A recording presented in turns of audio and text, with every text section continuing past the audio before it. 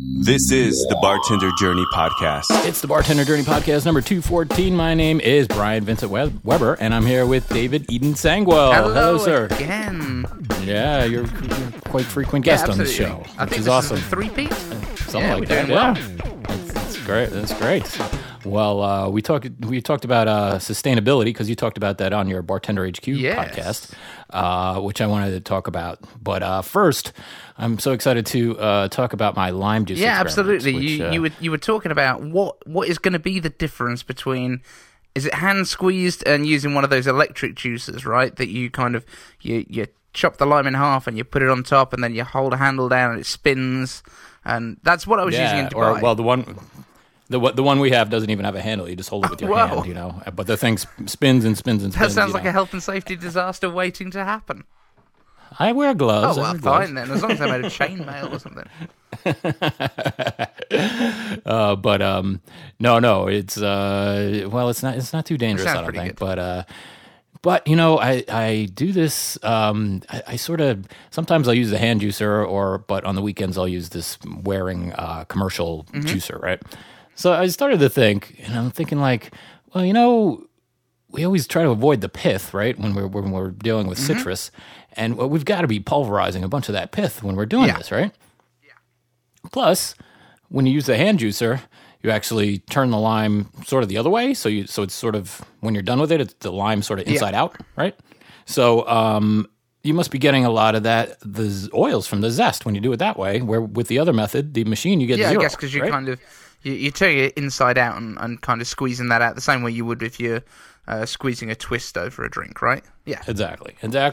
So I'm like, you know, I started thinking about this, and I've been thinking about it for a couple weeks, but I finally got a chance to do a little experiment. So I used 3 different methods. The number one is the barb juicer, like we talked about. It spins around and around with a motor, and you hold the lime on top, and it squishes the heck out of it, and the lime comes out looking all like twisted up inside, right? The next method, I took the zest off of the limes before cutting them in half, and then I used my hand squeezer, right? So this is my sort of control, like to see how much influence the zest actually has on the juice, right? Yeah. Okay. So then third method, cut them in half, use the hand press with the zest still on there. They come out looking inside out, and the peel is the zest is pretty mashed up. And I bet at least 30% of bartenders out there are putting the lime in a hand juicer upside down as well. They're putting, because that's what it looks like it should do. That's what it looks like. You know when I learned? You know where I learned was the it proper Bar way to do it? Smarts or something? It was from Jeffrey Morgenthaler's book. In the book. And then the book. Oh, the yeah, bar it's a book. great book. I've got my copy now on your recommendation. It's a great book. Unfortunately, in the UK, I can't get it from Amazon.com and give you the credit.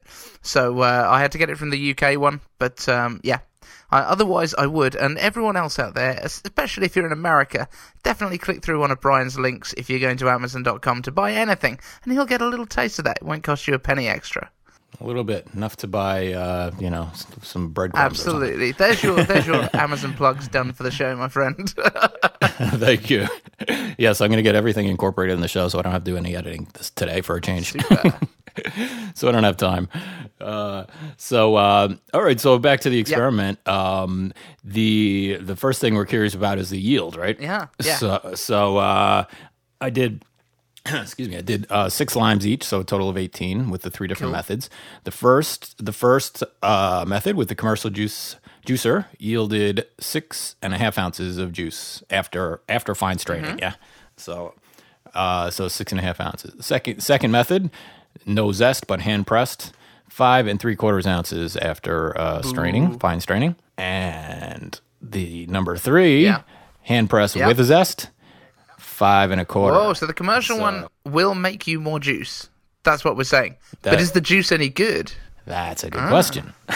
You're a good co-host. I do my best. So I went through several different things here. I started with, if you were evaluating some whiskey or something, I looked at the color. So number 1, commercial juicer, I found had the darkest green and it looked a little muddy. Number 2, it was the palest of the 3. Okay. and then number 3 had a green hue to it, almost like it was glowing. Now, just out of interest, what order did you choose these in? Is it the order that you've mentioned them? So, yeah. Do you think there will be any change of that due to being exposed to the air over time? Yeah, that's an experiment for another day, right? Just do the same experiment, I guess, backwards. Yeah. Well, I think, once we determine which method of juicing is the best, I guess the next trick would be to juice it all, at the same time, and then taste it over a different period of time, right? Which I've actually done. I was in a course called the Bar Methods course, and we did there was classes on everything, and it was kind of broken all the way down to one class was on stirring, and one was on shaking, and one was on juices. And so in the juice class, they actually did a blind tasting for us with this to see which some was aged longer than others, and yeah. Well, Sasha Petrosky will tell you, you got to use it within 15 minutes. Others will say 2 to 3 hours is actually better. Yeah. Some people say that. Yeah, I've heard that. And then going 24 hours is obviously out of the question, right? I mean, it's okay to open with, right? Yeah, I think so. Actually, so they did that blind tasting for us, and I think I picked the one that was oldest as your favorite. Okay. Yeah, and it was a blind tasting, like you're saying. Right. You brought up on Facebook that I should do this as a double blind tasting, which I didn't get a chance to do. Yeah, you have to have a lot of friends to help that way. Yeah. And other geeks, that are interested, that won't give you a funny look. You're like, you're doing what? So, well, what does it mean, double blind? Okay, so essentially, because I'm kind of into skepticism and all that kind of thing, and being quite rigorous. If I'm going to do an experiment, I want to be really rigorous with it. So double blind basically means that not only the person being tested, but the person administering the test doesn't know which is which, essentially. So say if you're doing a medical experiment, for example, and you've got a placebo drug and a real drug, and you want to see which one is the most effective, the two drugs, you'll have one group of doctors, for example, that would label placebo 1 and real drug 2, and then they would give bottles that are just labelled 1 and 2 to someone else to give to the patient. Okay. So that they're not in any way influencing, because they're aware of what the what the real one is. Does that make sense? Kind of. Yeah, totally. I was never sure. Yeah, it kind of takes out any psychological effect, if that makes sense, from the testing, or any kind of from the tester or the person giving the samples may have a preconceived bias, which could influence the person tasting. Absolutely. Right. And and I mean, it would have been great to do it that way because I did have some preconceived notions here when I went into this, of course. So, but I was shocked at what a difference it actually made. I thought there'd be some difference. I never expected it to be so dramatic. Okay. So let's go on. And which one was your favorite though? Still, well, let's get to the end of my testing and before we reveal. Jumping ahead. So next, after looking at the color, I tasted the juice straight up, and with a little straw or something. And so I found number 1 with the machine. I wrote acidic, unappealing, not a very strong taste of lime, just a lot of acid. Okay. So number 2 with the hand press but no zest. I wrote lime and acid. And number 3, I wrote saline, lime, fresh, the most balanced of the 3, vibrant. Okay. So you see where this is going. I do. I mean, I'm going to judge you for using a straw to taste them, but we'll get to that. Yeah. As I was saying that, we're talking about the sustainability issues for people that were not in on the joke. So I made a daiquiri, and so here's my daiquiri recipe. So I made the 3 daiquiris. I made them small because I was making 3. So I used 1 ounce of the Real McCoy Silver Rum, aged 3 years. It's a great choice. Yes. I used half an ounce of the various 3 lime juices, right? So that was the only thing that was different in the 3 daiquiris.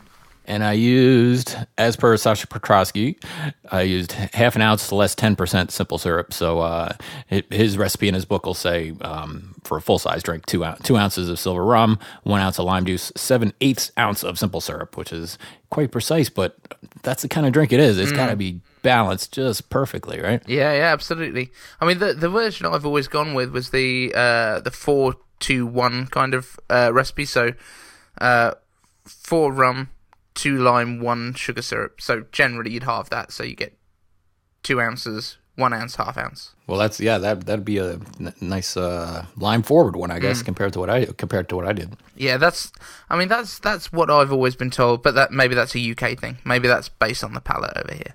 Mm-hmm. Could be. Well, I'm just going on Sasha Petrosky. Yeah, we're not going to argue with Sasha. You can't.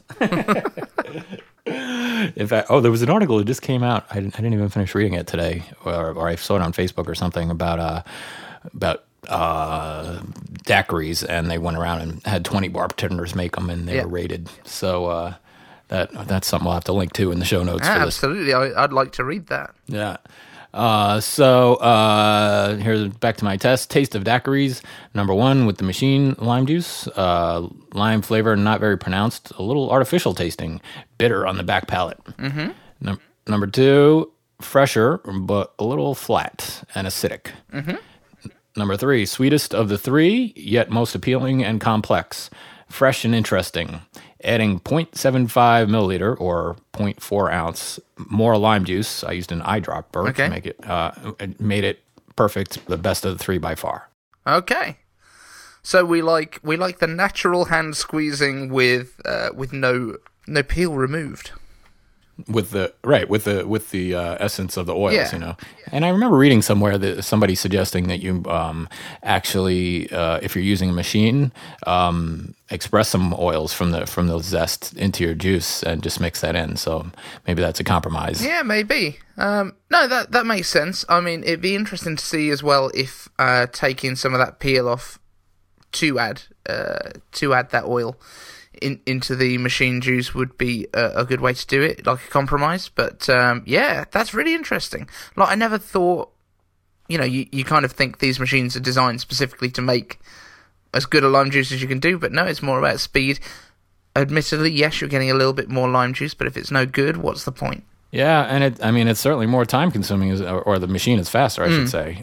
So I mean, there's several advantages to using that machine, I tell you. Yeah, absolutely. But, as I say, we used to use it out in Dubai, and I know on one of the nights, I think I probably mentioned the first time we were on the podcast together. We had a bunch of guys parachute into our bar in Dubai, and that night I made 180 something mojitos, and. I was definitely glad of having that machine knocking around that day. I can imagine.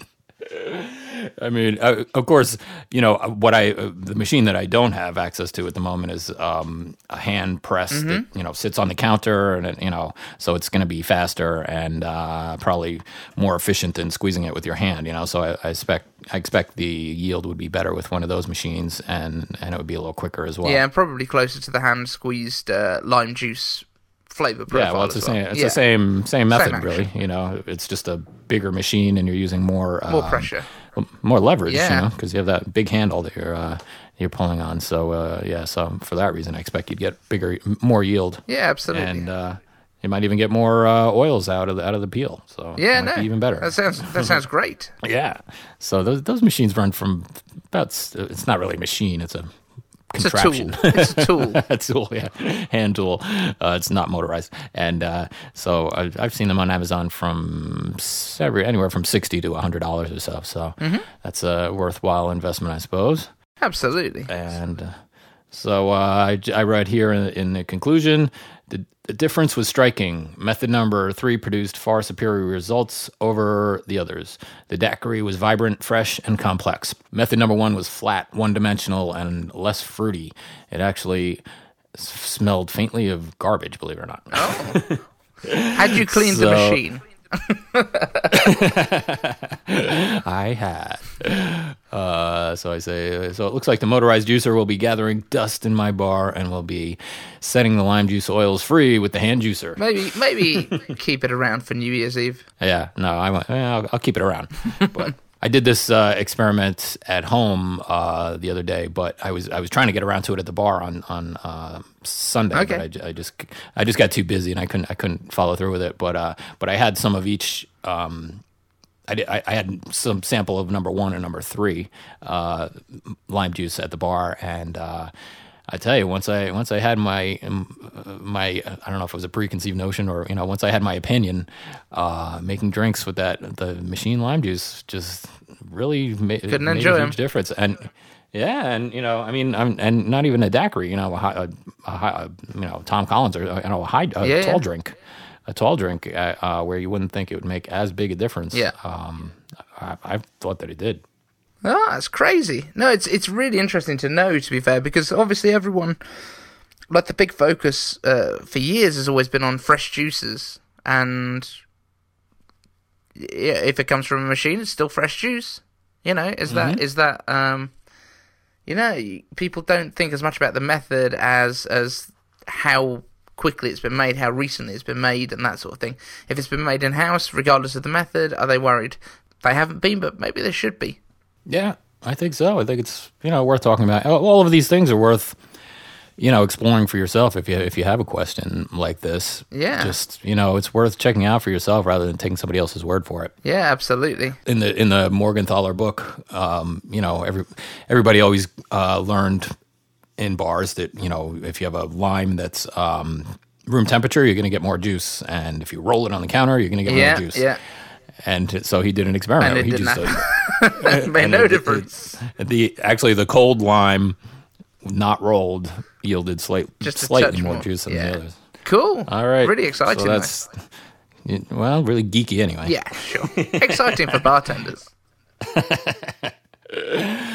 Well, the next thing we have to talk about is sustainability. So you brought up you did a great episode recently talking about sustainability. So tell us about it. Why? Bartender HQ. Why? Thank you, sir. Now, I have to give the majority of the credit to my co-host Sam on this one.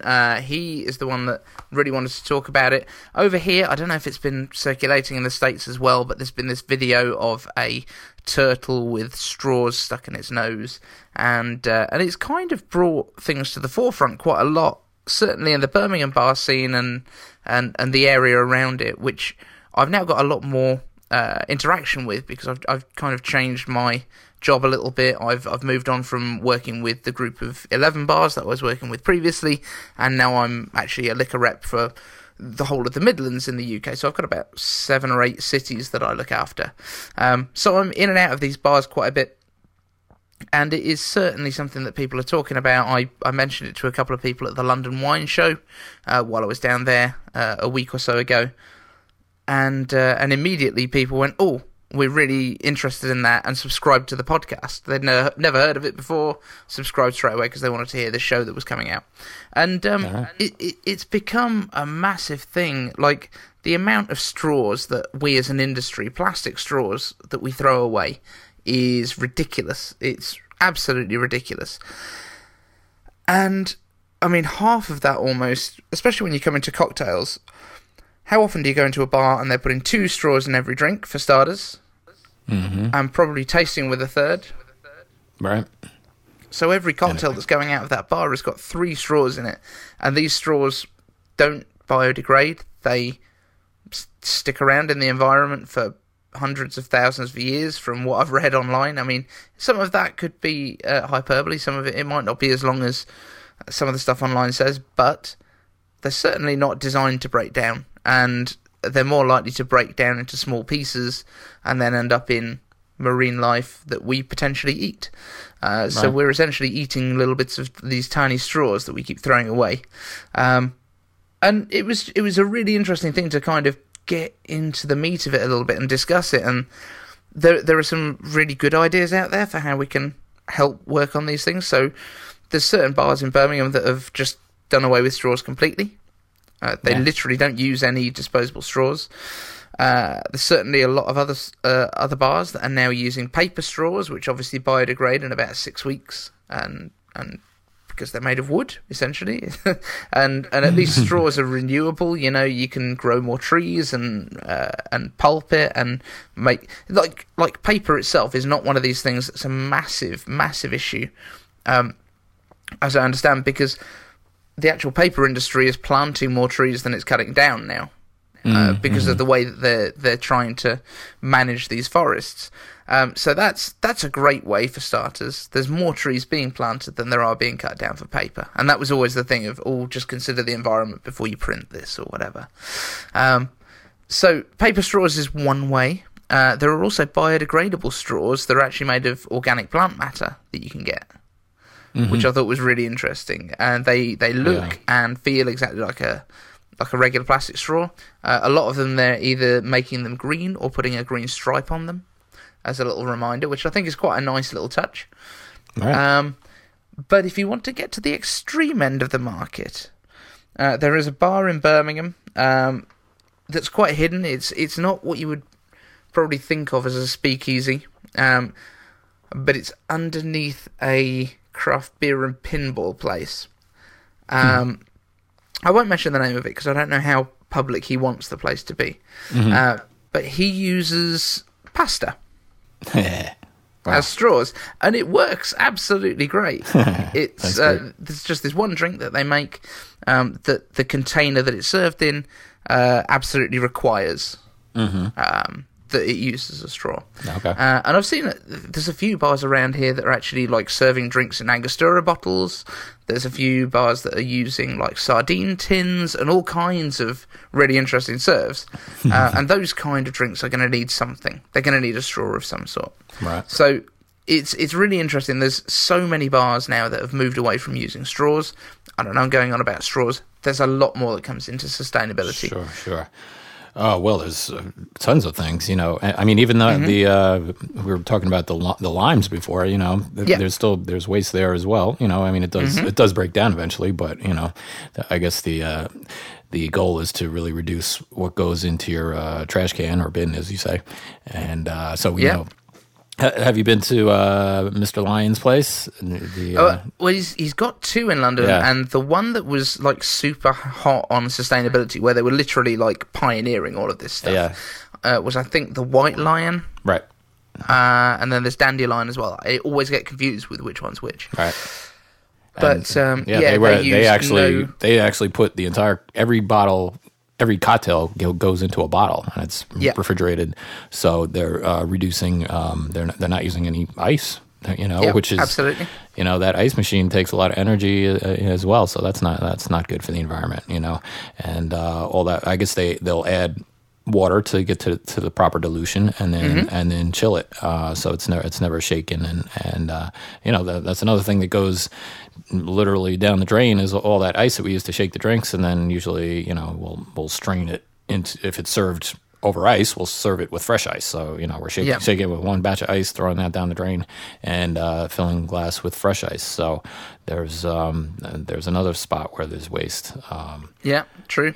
And as I understand it as well, the bar had 4 big tall fridges, and each one was at a different temperature that suited individual drinks. I found that fascinating. That was so when you get really into the nuts and bolts of it, like they didn't use any citrus in any of the drinks. That's they right. They were using citric acid to use for balancing. I believe a majority of the spirits were even produced on site. So rather than buying in the spirits, I think they were throwing away around one like bag of trash a week or something like that. Yeah, that's from the whole bar. Yep, that's what they said. I've got his book here, and wow, yeah, autographed, I might say. Very nice, sir. Is this the perks of Tales? This I got at Tales. Yeah, there was a seminar with Mr. Lyon, Ryan Chechuadana. That's pretty close. Even he can't pronounce his own name. I know, yeah. He admitted once he wasn't sure of the proper pronunciation. It's got about 18. It's whatever he wants it to be. It's got about 18 letters in it, so it's just nuts. The stuff they've been doing is incredible. but I believe there's a shelf life on that bar now. I think they're opening a new concept fairly soon. To replace that, if they haven't already. One of the bonuses of my new job is I get to go down to London quite a lot more, so I will try and find out what they're doing. All right, cool. So how's brand life? How's that working out? Yeah, really good actually. Thank you for the little shout out for Real McCoy. That's one of the ones I'm looking after nowadays over here in the UK. But yeah, it's really interesting. We've got a great range of stuff, from pouring brands through to like seriously artisan stuff. We were down at a distillery in Bermondsey a week or so ago at Jensen's, which is actually in a railway arch. The whole distillery is built into this one railway arch, and they've got a traditional still that's not been built since the 1920s or something like that. And they make probably the best Old Tom I've ever tasted. Everyone thinks of Old Tom as just being like a sweetened version of London Dry, but it's very, very different to that. By the time they got to the 1840s, where your Jerry Thomas kind of drinks were being made, it's actually just a lot heavier on a lot of the botanicals. It doesn't come out that much sweeter, but the earlier Old Toms that came before that were sweetened because the alcohol itself was so rough. So the style of Old Tom actually changed, and then Old Tom obviously died out after Prohibition, pretty much, I think, and has only been recently revived. And it looks like people went to an older version of Old Tom than the version that was being used in these classic cocktails, I thought it was really fascinating. The managing director there is actually from Milk and Honey, all right, in London, which was just one of those iconic bars from the London bar scene. Sasha Petrosky bar. Indeed. And it was just so fascinating to hear the stories that went around it and things. We've actually got an American gin and vodka that we look after as well, Prairie Organic. I remember seeing that somewhere. I've never sampled it. So I got all my samples yesterday, so I've not even tasted it yet. It's still sitting sealed in the office, but yeah, really absolutely great time, and I get to just meet so many bartenders from different areas around the UK, and it's a really interesting market. So while I'm out and about, I'm trying to film a little bit and show off some of these bars. At the moment, it's more of a case of exploring and meeting people, and then down the line, once we start to work a little bit closer with some of these bars, we'll be moving on to having some interviews with people and stuff like that, and getting a little bit more involved in the bar scene over here, because I think there's a lot that's going on in the UK that doesn't happen in other countries, and vice versa. In every market's got its own unique kind of feel, and it'd be great if I can help to showcase the UK's market while I'm out and about. Well, being paid to do it. But that's great that you get to see so many different styles of bars and different setups, and that's got to be great experience. Well, speaking of gin and different styles of gin, next week on the show we're going to be talking to Tristan Stevenson about his gin book. And yeah, you know Tristan, and he's an English bartender. And, yeah, he has a series of books called The Curious Bartender, and he has one about gin. So we're going to be talking all about gin, different styles of gin, and apparently it's World Gin Day on June the 10th, I think it is. Which that sounds about right. Yeah, so we'll do an all gin episode next time. That'll be cool. Amazing. He's a smart guy, and a great interview. So look forward to that next week, everyone. Yeah. So have you already recorded that? I recorded the interview. Yeah. Mm-hmm. Whoa! Behind the scenes. This is the magic. Here's Tristan's book, and great book. He's got one about cocktails, one about gin, one about whiskey, and one that just came out about rum. That's very nice. So he's going for the full range, right? Mm-hmm. Yep. And I tell you, when he researches a subject, he does not fool around. Well, are there any books that you enjoy recently, besides the ones we've mentioned so far? I think the most recent ones, Liquid Intelligence was one that I read a little while ago. I think you might have mentioned it on the show before. I've mentioned it, but I never featured it as Book of the Week, and I don't have a copy of it either. We'll have to make that the Book of the Week this week, and I'll have to make sure I get a copy. Yeah, do you want me to slowly go through the pages to the Skype camera right here? Yeah, start with the forward. No, it's a great one. Again, there's things in there that I found really useful. Things about how long to shake a cocktail for, things like that. And he's got the temperature graphs. He's had temperature probes inside these shakers that are recording the change in temperature over time. And it's when you see, like, you think of ice as being like 0 degrees Celsius, which is what we work in over here. I don't know what you'll have to translate into Fahrenheit for me. 32. Okay, so that's freezing point, right? Mm-hmm. So I guess it goes down to almost like -4 in the shaker, even though the ice wasn't that cold because of the phase changes.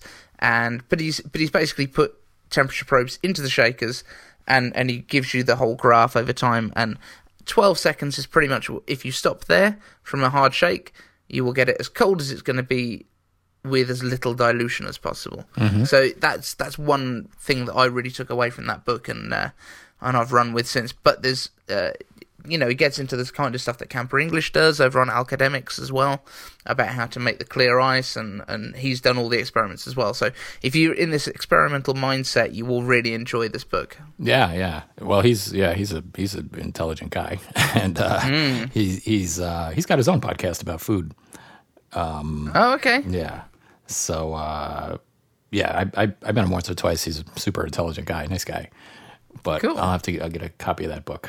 And yeah, absolutely. Yeah, we'll make that the book of the week. His bar in New York closed recently, but I don't know what he's up to these days. Something interesting, I'm sure. I'm sure. All right. Well, we'll wrap it up and then do another show for your show, right? Is that our plan?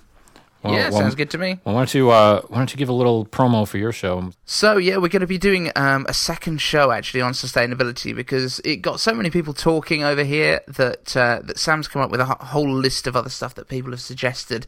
So some of the stuff we're going to be going into is like recycling and reusing of things like glass bottles, cardboard, coasters. I even know of one bar that's using the receipts that come off their tills, because in their country you legally have to print a receipt for every transaction. So they're saving the receipts that people don't want, and they're recycling them into their bar menus. So that's a really interesting kind of way of including some sustainability. We're going to talk about some reuse of ingredients. So where we've talked about squeezing lime juice, making things like your oleosaccharides, which I know you've mentioned on the show previously. Making coffee liqueurs out of spent coffee grounds and things like that. Using egg yolks to make Advocaat type spirits, because I don't know, we use a lot of egg whites in the bars, but not so much of the yolks. Syrups from ales, coasters made out of sweet wrappers. We've got a whole bunch of stuff that we're going to be talking about, and going into this vegware stuff, which is these crazy straws that decompose in about 12 weeks. So there's so much to talk about on this.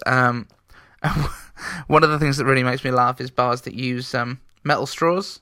Have you seen any of those over stateside? A couple of places use them. Now, I'm not worried from a hygiene point of view. That's fine. I know they can clean straws. How are you cleaning them? When they dry them off with Blue Roll, you're just wasting paper again. Yeah, so, right. That's kind of fun. And the second one is, if you're in anywhere that's vaguely high volume, you're going to get guests knocking their teeth out on these things. I'm terrified of them. Yeah, I can see that. If someone bumps into you anywhere that's vaguely busy, you're in trouble. And, of course, they're all going to disappear. Yeah, absolutely. I know there's a couple of places over here that actually sell them to the guests, and they keep their straws, but, yeah. All you can do is, get better. We can do our best. Yep. We'll find the ways. But thank you so much for having us on the show. Oh, my pleasure. Thank you for being on the show. Tremendous. And we'll do a toast. And I do a toast every week at the end of the show. And I got tired of searching at the same internet sites and stuff. So I bought this book. It's Toast, over 1,500 of the best toast sentiments, blessings, and graces, compiled by Paul Dixon. And I just randomly opened to a page. I haven't even read this yet. Let's see what it says. One swallow doesn't make a summer, but it breaks a New Year's resolution. Cheers. We'll see you next time on the Bartender Journey podcast. Cheers.